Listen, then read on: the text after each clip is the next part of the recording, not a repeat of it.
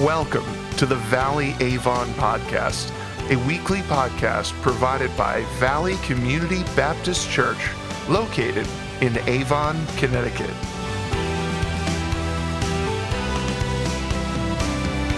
In the second sermon of the series, Pastor Rob explains why choosing behaviors and beliefs of your true home is key to navigating a post-Christian culture. Let's listen now.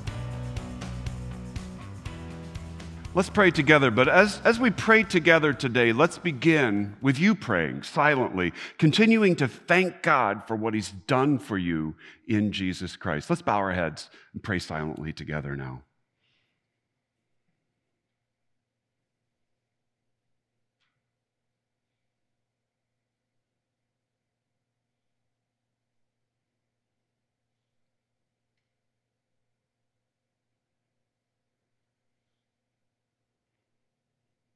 And Father, we do thank you for everything you do in us and through us through Jesus Christ.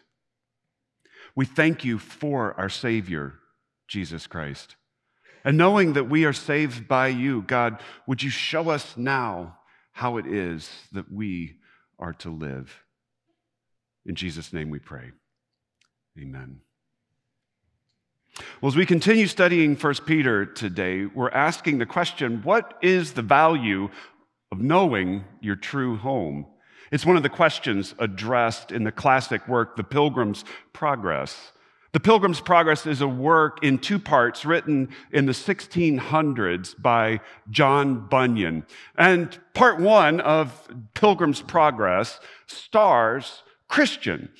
And Christian is on a journey. And the journey that Christian is on is an allegory for the Christian life. Now, this is one of the most famous works in the English language. In fact, more copies of Pilgrim's Progress have been printed than any other work in English except the Bible. This is important stuff for us to understand. Christian, in his journey, finds that it's important to know his destination. Because you see, at the beginning of Pilgrim's Progress, Christian reads a book and discovers that everyone in the city he lives in, the city of destruction, is bound for judgment. He discovers that the only thing to do is to flee the city of destruction and go to the celestial city and there serve the king. Now, Christian decides to set out on this journey, but at first he doesn't know how to take this journey. And so one named Evangelist explains to Christian that there is a pathway from the city of destruction to the celestial city.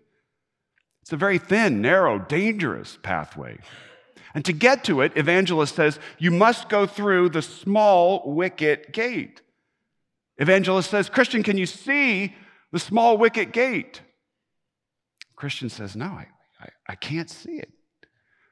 And then Evangelist says to Christian, well, on the horizon, there is a light. That light is the celestial city.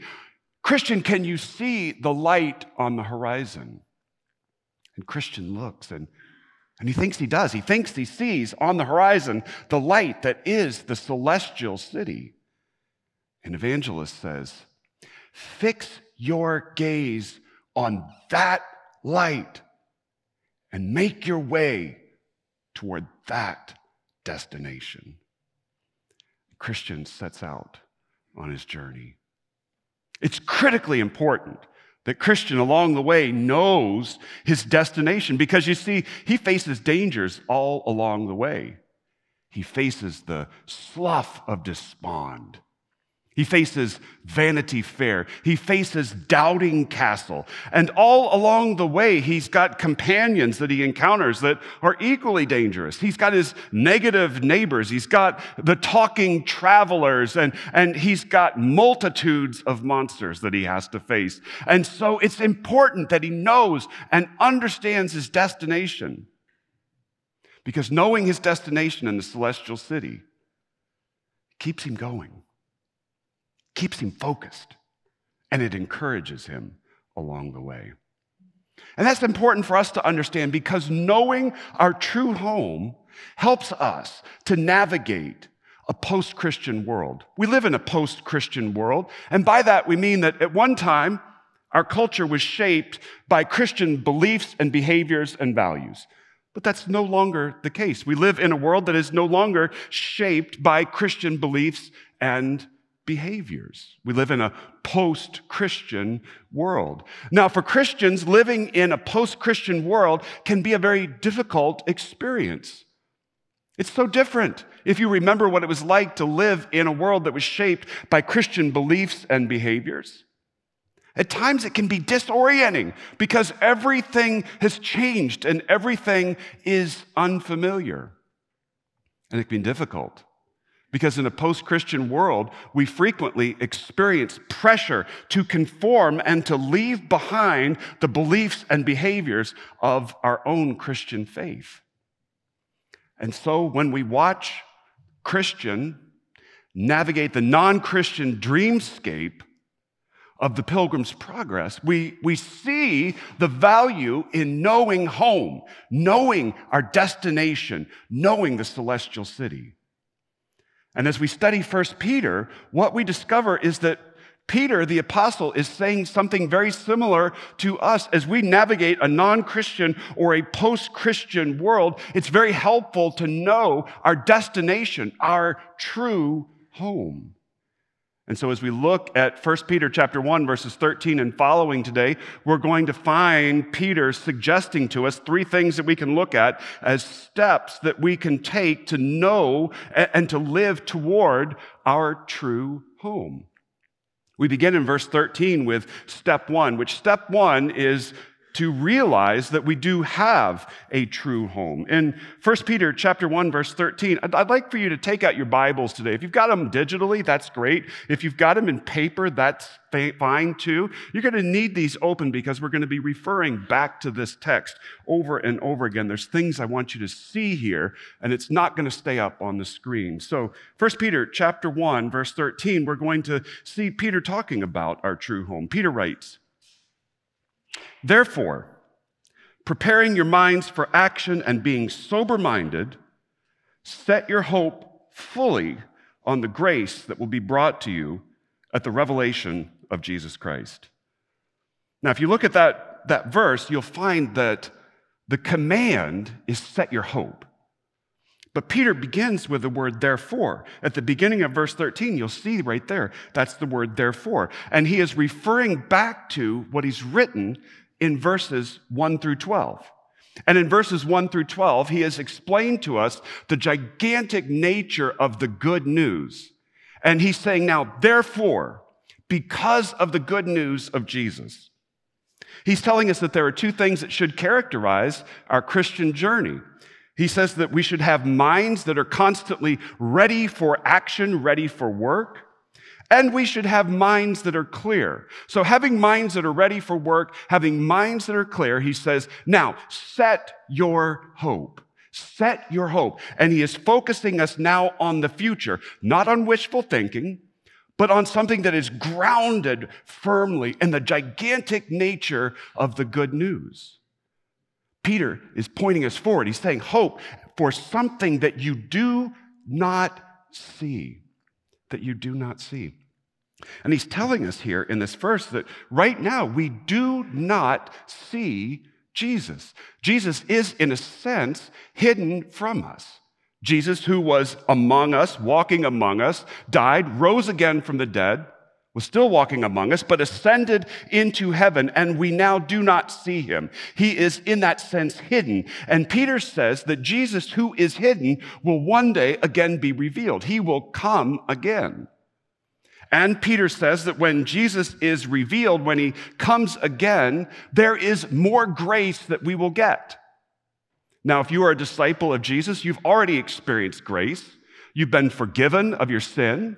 You have been adopted as a son or daughter of God. You've been given new life and new gifts for ministry through the presence of the Holy Spirit. You've been given grace upon grace. But Peter says that when you see Jesus face to face, there is more grace that you will be given. You will be filled with the resurrection life, given eternal life, and being given life in the presence of Jesus Christ forever. Set your hope, he says, on that which is in the future. And what Peter is seeking to help us understand is that we have a true home, and we are going to have to choose what our true home is. You see, we could be at home in the kingdoms of the world, or we can be at home in the kingdom of God.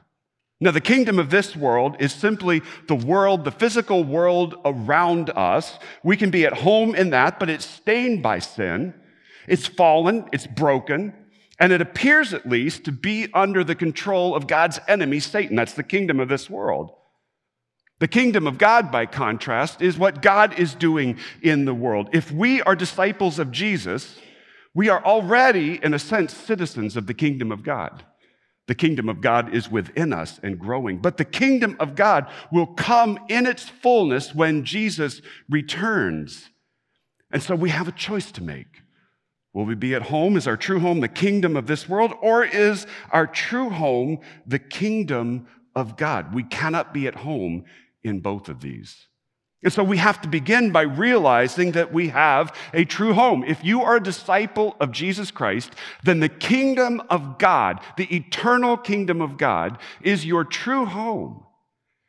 And you'll never be at peace, and you will never be at rest as long as you're in the kingdom of this world. And so we begin by asking, can we realize that? But beyond that, we have to accept that fact. And that leads us to step 2, because in step 2, we have to accept that the kingdom of this world is not our true home. Peter addresses this in verses 14 and following, where he says, "As obedient children, do not be conformed to the passions of your former ignorance, but as he who called you is holy, you also be holy in all your conduct, since it is written, 'You shall be holy, for I am holy.' And if you call on him as Father, who judges impartially according to each one's deeds, conduct yourselves with fear throughout the time of your exile, knowing that you were ransomed from the futile ways inherited from your forefathers, not with perishable things such as silver or gold, but with the precious blood of Christ, like that of a lamb, without blemish or spot." So now Peter is telling us right here that there's a contest going on to see who and what is going to shape us. He says that in the beginning of our lives, we are shaped by the kingdoms of this world. He says, you have been conformed to the passions of your former ignorance. You have been shaped by passions, things like lusts and unfulfillable hungers that we have in life. We started life shaped by those before we became disciples of Jesus. But Peter is going on to say, he says, but as he who called you is holy, but as he who called you is holy. Now, what that means is that in conformity with the holiness of the one who has called you, in being shaped by and fitted to the one who has called us, and we discover, yes, we could be shaped instead by the one who has called us, by God. And he says, the one who has called you is holy. He cites a quote from the Old Testament, perhaps from Leviticus chapter 19, where we read that God says, "You shall be holy, for I am holy." In conformity with God who is holy, we can be shaped instead into God's holiness. So we're going to be conformed. We're going to be shaped either in conformity to the passions of the kingdoms of the world or in conformity with the holiness that comes from God and the kingdom of God. He says you're going to have to choose. One is your home and one is not your home. Now, here's the thing. As we hear that we must leave this which started life as our home, it can lead to some grief and to some difficulty before us because we're being told to leave that thing behind. We're being told to leave behind the ways that we were born into. But here's the thing. Jesus makes it very clear to us. Peter makes it very clear to us that what we're leaving behind isn't good. He talks in verse 14 about that former ignorance that comes from passions. Look down in verse 18 where you'll see that there are futile ways that we have inherited from our forefathers. Now, as Peter writes, he doesn't tell us if he's writing to Gentiles or to Jews. But in a sense, it doesn't really matter because he's saying that the thing that you have inherited from your ancestors is a passion, a former ignorance, a futile way that is not going to save you. Saying if you were a Gentile, if you were a pagan before you came to know Jesus, then the ways of your pagan ancestors can't save you. They can't get you a relationship with God and eternal life. It's not going to happen. But he's also saying, if you come from not the pagan ways of the Gentiles, but instead from the legalistic ways of the Jews, you cannot, by that pathway, earn your way into God's favor either. There is no way, aside from Jesus Christ, to get into God's presence and to gain eternal life. And so he's saying, the ways of your ancestors are futile. And he's not just speaking to the people of the first century now. He's speaking to us. Because as we look back at our history, we say we come from a culture that has been shaped by Christian faith, by Christian beliefs and behaviors. And Peter would say to us, don't put your faith in that, because the fact that you have a Christian history is not what is going to save you. There's one and only one thing that can save you, and that is faith in Jesus Christ here and now. And so while it may involve some grief to say that the ways of my ancestors can't save me, Peter goes on to say, understand that something of amazing value has happened in your life. It's okay to let go of that because of the value of what God has done. God has ransomed you, he says, in Jesus Christ. He says that a price has been paid. You have been ransomed away from that old life. And he says it's not through something perishable like silver or gold. And in some ways, he's referring to Jesus being like the fulfillment of the Old Testament sacrificial system. But he's making another reference here through silver and gold. When he says you were ransomed, not with perishable things like silver and gold, he's talking about a custom in the first century Roman world.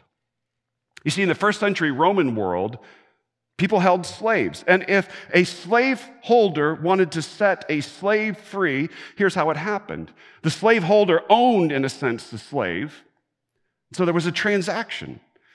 The slave would take a bag of silver or gold to one of the local temples of a Roman god, and the temple officials would receive that price.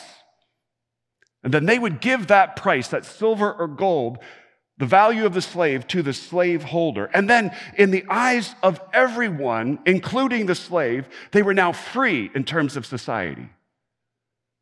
But now they belonged to that Roman god or goddess. And Peter is saying a similar transaction has happened over you. You were enslaved to the kingdom of this world, and Jesus has ransomed you. And now you belong to the kingdom of God. And when we understand that we have been ransomed at great price by Jesus Christ into the kingdom of God, then it becomes a whole lot easier to leave behind the ways of the kingdom of this world. Realize that the kingdom of this world was your home, but is no longer your home. And that's why we, as Christ followers, do not feel comfortable and at home in a post-Christian world. We weren't made to feel comfortable and at home in a post-Christian world. The world around us is not shaped by the beliefs and the behaviors of the kingdom of God. We've been told things like greed is good. That's not true. We have been told that perversity is an appropriate form of human intimacy. Just because you say it over and over again doesn't make it true. It's not true. In 2015, in the Supreme Court decision Obergefell versus Hodges, the Supreme Court of the United States made the law of the land that same-sex marriages are legal and a right and must be recognized. Now, that decision caps decades of changes in our society's standards on human intimacy, and it caps years of advocacy on this cause in particular. It's a very postmodern type of decision, though, in that it takes a word that has had a meaning for thousands of years, marriage. Marriage is a covenant relationship between one man and one woman that is designed to last for a lifetime. That's the definition of marriage. And it says we're going to just change the definition of marriage. And the definition is now what we want it to be. It's a contract between any two or more people for as long as those people want it to be. In just a postmodern way, we just redefine a word. And it is post-Christian in the sense that it is not shaped by the will of God, but by the will of a few people. This world is a disorienting place for us to live. Our children come home from school spouting all kinds of things that they've been told are true, that we know are not true and not in keeping with the Word of God, and we struggle to help our children deal with the things that they're hearing. We go to work, and we are told that we will enforce and act on policies and procedures that we don't believe are true or based on the Word of God. Of course, the world around us is a disorienting place. As followers of Jesus Christ, as disciples of the Lord, this world is not our home. We have to accept that the world really, truly is not our home. That's step 2. Step 3 that Peter suggests is that in addition to realizing that this world is not our true home, Peter tells us to choose the beliefs and behaviors instead of the kingdom of God, our true home. That's step 3. And he tells us that it's an answer to the question, okay, so if that is the case, what must I do now? And he answers that in verses 20 through 25, where he says, he, that is Jesus, was foreknown before the foundation of the world, but was made manifest in the last times for the sake of you, who through him are believers in God, who raised him from the dead and gave him glory, so that your faith and hope are in God. Look at that. Remember that. Having purified your souls by your obedience to the truth for a sincere brotherly love, love one another earnestly from a pure heart, since you have been born again, not of perishable seed, but of imperishable, through the living and abiding word of God. For all flesh is like grass, and all its glory like the flower of grass. The grass withers, and the flower falls, but the word of the Lord remains forever. And this is the good news that was preached to you. So now, we are told by Peter that our beliefs and behaviors come from a new source. Back if you look at verse 14 and verse 18, we have been disattached from our former ignorance and from the futile ways inherited from our forefathers. And Peter says, instead, look down at verse 21, we have been attached to faith and hope in God. We've been disattached from the kingdoms of the world and attached to the kingdom of God. Because we have been attached to the kingdom of God, we're being filled with the resurrection life of Jesus Christ. And that resurrection life is now shaping us. And the resurrection life of Jesus Christ is filling us with faith, faithfulness, and hope, resolute hope. And so there's now a new source of our beliefs and behaviors.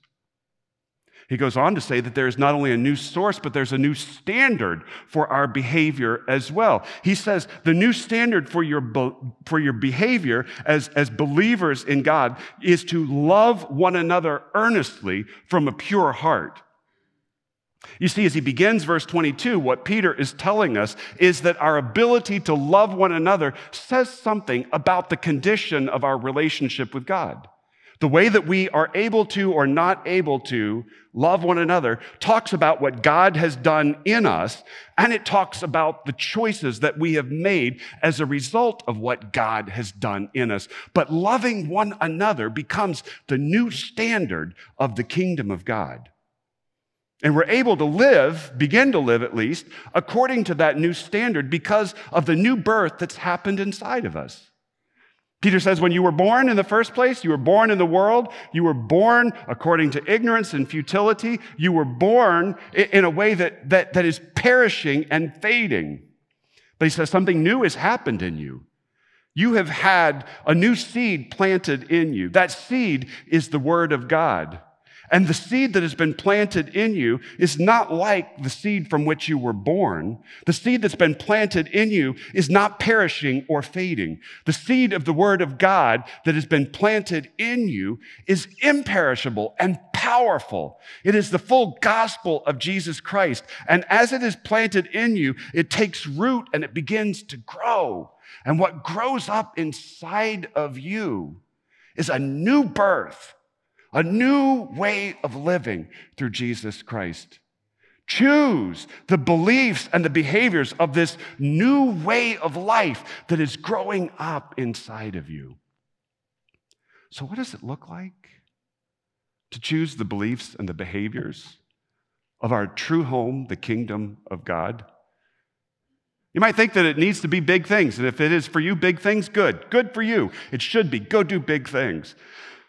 But sometimes to choose the beliefs and behaviors of the kingdom of God, our true home, it's a very small thing. I can't help but think about the friendship community right here at Valley. The friendship community meets on Thursday nights, and it is a gathering of people with diverse and different abilities along with their family members. They get together on Thursday evenings. This past Thursday evening, I think they got together and they made hamburgers. It's led by Mary Swank and Rebecca Wilhite. It meets right over here in our fellowship hall. And when you see somebody bring together people with diverse abilities and their families, people who are often ignored and trampled on in society, and you find us bringing them together, introducing them to one another, loving them in the name of Jesus Christ, demonstrating that they are of value, and sharing our faith in Jesus Christ with them, that is what the beliefs and the behaviors of the kingdom of God look like. Let's choose the beliefs and the behaviors of our true home in the kingdom of God. Knowing our true home helps us to navigate a post-Christian world. John Bunyan, who wrote Pilgrim's Progress, really helps us to understand what it looks like to know our true home. You see, Bunyan lived in the 1600s, and the forces of parliament and democracy and Puritans and those seeking to purify the Church of England engaged in a war, a civil war against the king.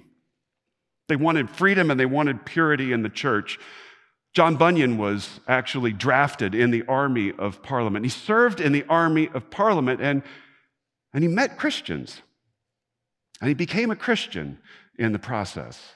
And he became a man of strong Baptistic convictions. But when the parliamentary uprising and revolution began to fail, and it did, the people longed for a king once again. And so they brought in Charles II to be their new king. And Charles II came back and he loved the established Church of England and high church worship. And Charles set about to oppress, to restrict Puritans, Baptists, and any separatists from the Church of England. And John Bunyan lived in a time where his vision of Christian faith was so very difficult to live out. It felt as if he was living in a completely non-Christian kind of world. But he understood what it was to know his true home. You see, John Bunyan recognized where his true home was. John Bunyan was arrested and he spent 12 years in jail. But in jail, he knew where his true home was and he kept working. Actually, in jail, in order to support his wife and kids, he made leather shoelaces. John Bunyan made hundreds of pairs of leather shoelaces to support his family. But in addition to that, he had some limited freedom. And so in jail, he would receive visitors and write letters and teach. And in jail, he wrote 9 books, including The Pilgrim's Progress, advocating for Christian faith. John Bunyan knew his true home, and he refused to give up faith and hope. Bunyan knew, too, that the kingdoms of this world are not his true home. You see, he was arrested, and when he was tried, he was sentenced to perpetual banishment, a punishment that was never enacted. But he knew at any point he could be sent away from his homeland and be separated from his family for the rest of his life. And that weighed on him. It particularly weighed on him because one of his daughters was blind. And it was constantly present to Bunyan that if he were separated from his family, his blind daughter would live as a blind person in that society as an orphan for the rest of her life. It weighed on him. But he knew that the kingdoms of this world were not his true home. He recognized that at any point he could recant his Christian faith. All he had to do was commit to stop teaching, stop preaching, and stop writing, and the jailers would have let him go. He could have been let go at any time. He could have taken care of his daughter, and the penalty would be gone. But he knew this world was not his true home. He refused to recant, and he kept going anyway. And Bunyan chose the beliefs and the behaviors of his true home, the eternal kingdom of God. You see, as the struggle continued, many of his colleagues began to advocate another violent revolution against the government. John Bunyan sat in prison, and he studied his Bible, and he prayed. And he prayed for a king who would never change his mind about Bunyan. And he looked at a society that he was convinced was only getting worse, and a future that he believed was falling apart. But he held to his convictions. He refused to embrace the violent overthrow of his government, and he embraced the beliefs and the behaviors of the kingdom of God, his eternal, true home. Knowing our true home helps us to navigate the post-Christian world. We know that we have a true home, and our attention is fixed on it. We know the world around us, kingdoms of this world, it's not our true home. We choose the beliefs and the behaviors of the kingdom of God consistently. Now, that's all just a beginning. It's just a beginning, but it's a start. We know now that we live in this world with hope that is grounded in the gigantic nature of the good news. And we know that we have a true home in the kingdom of God and that we are making our way to it. And now, as we navigate the post-Christian world, let's fix our eyes resolutely on the celestial city, and with clarity, consistency, let's make our way through life toward it.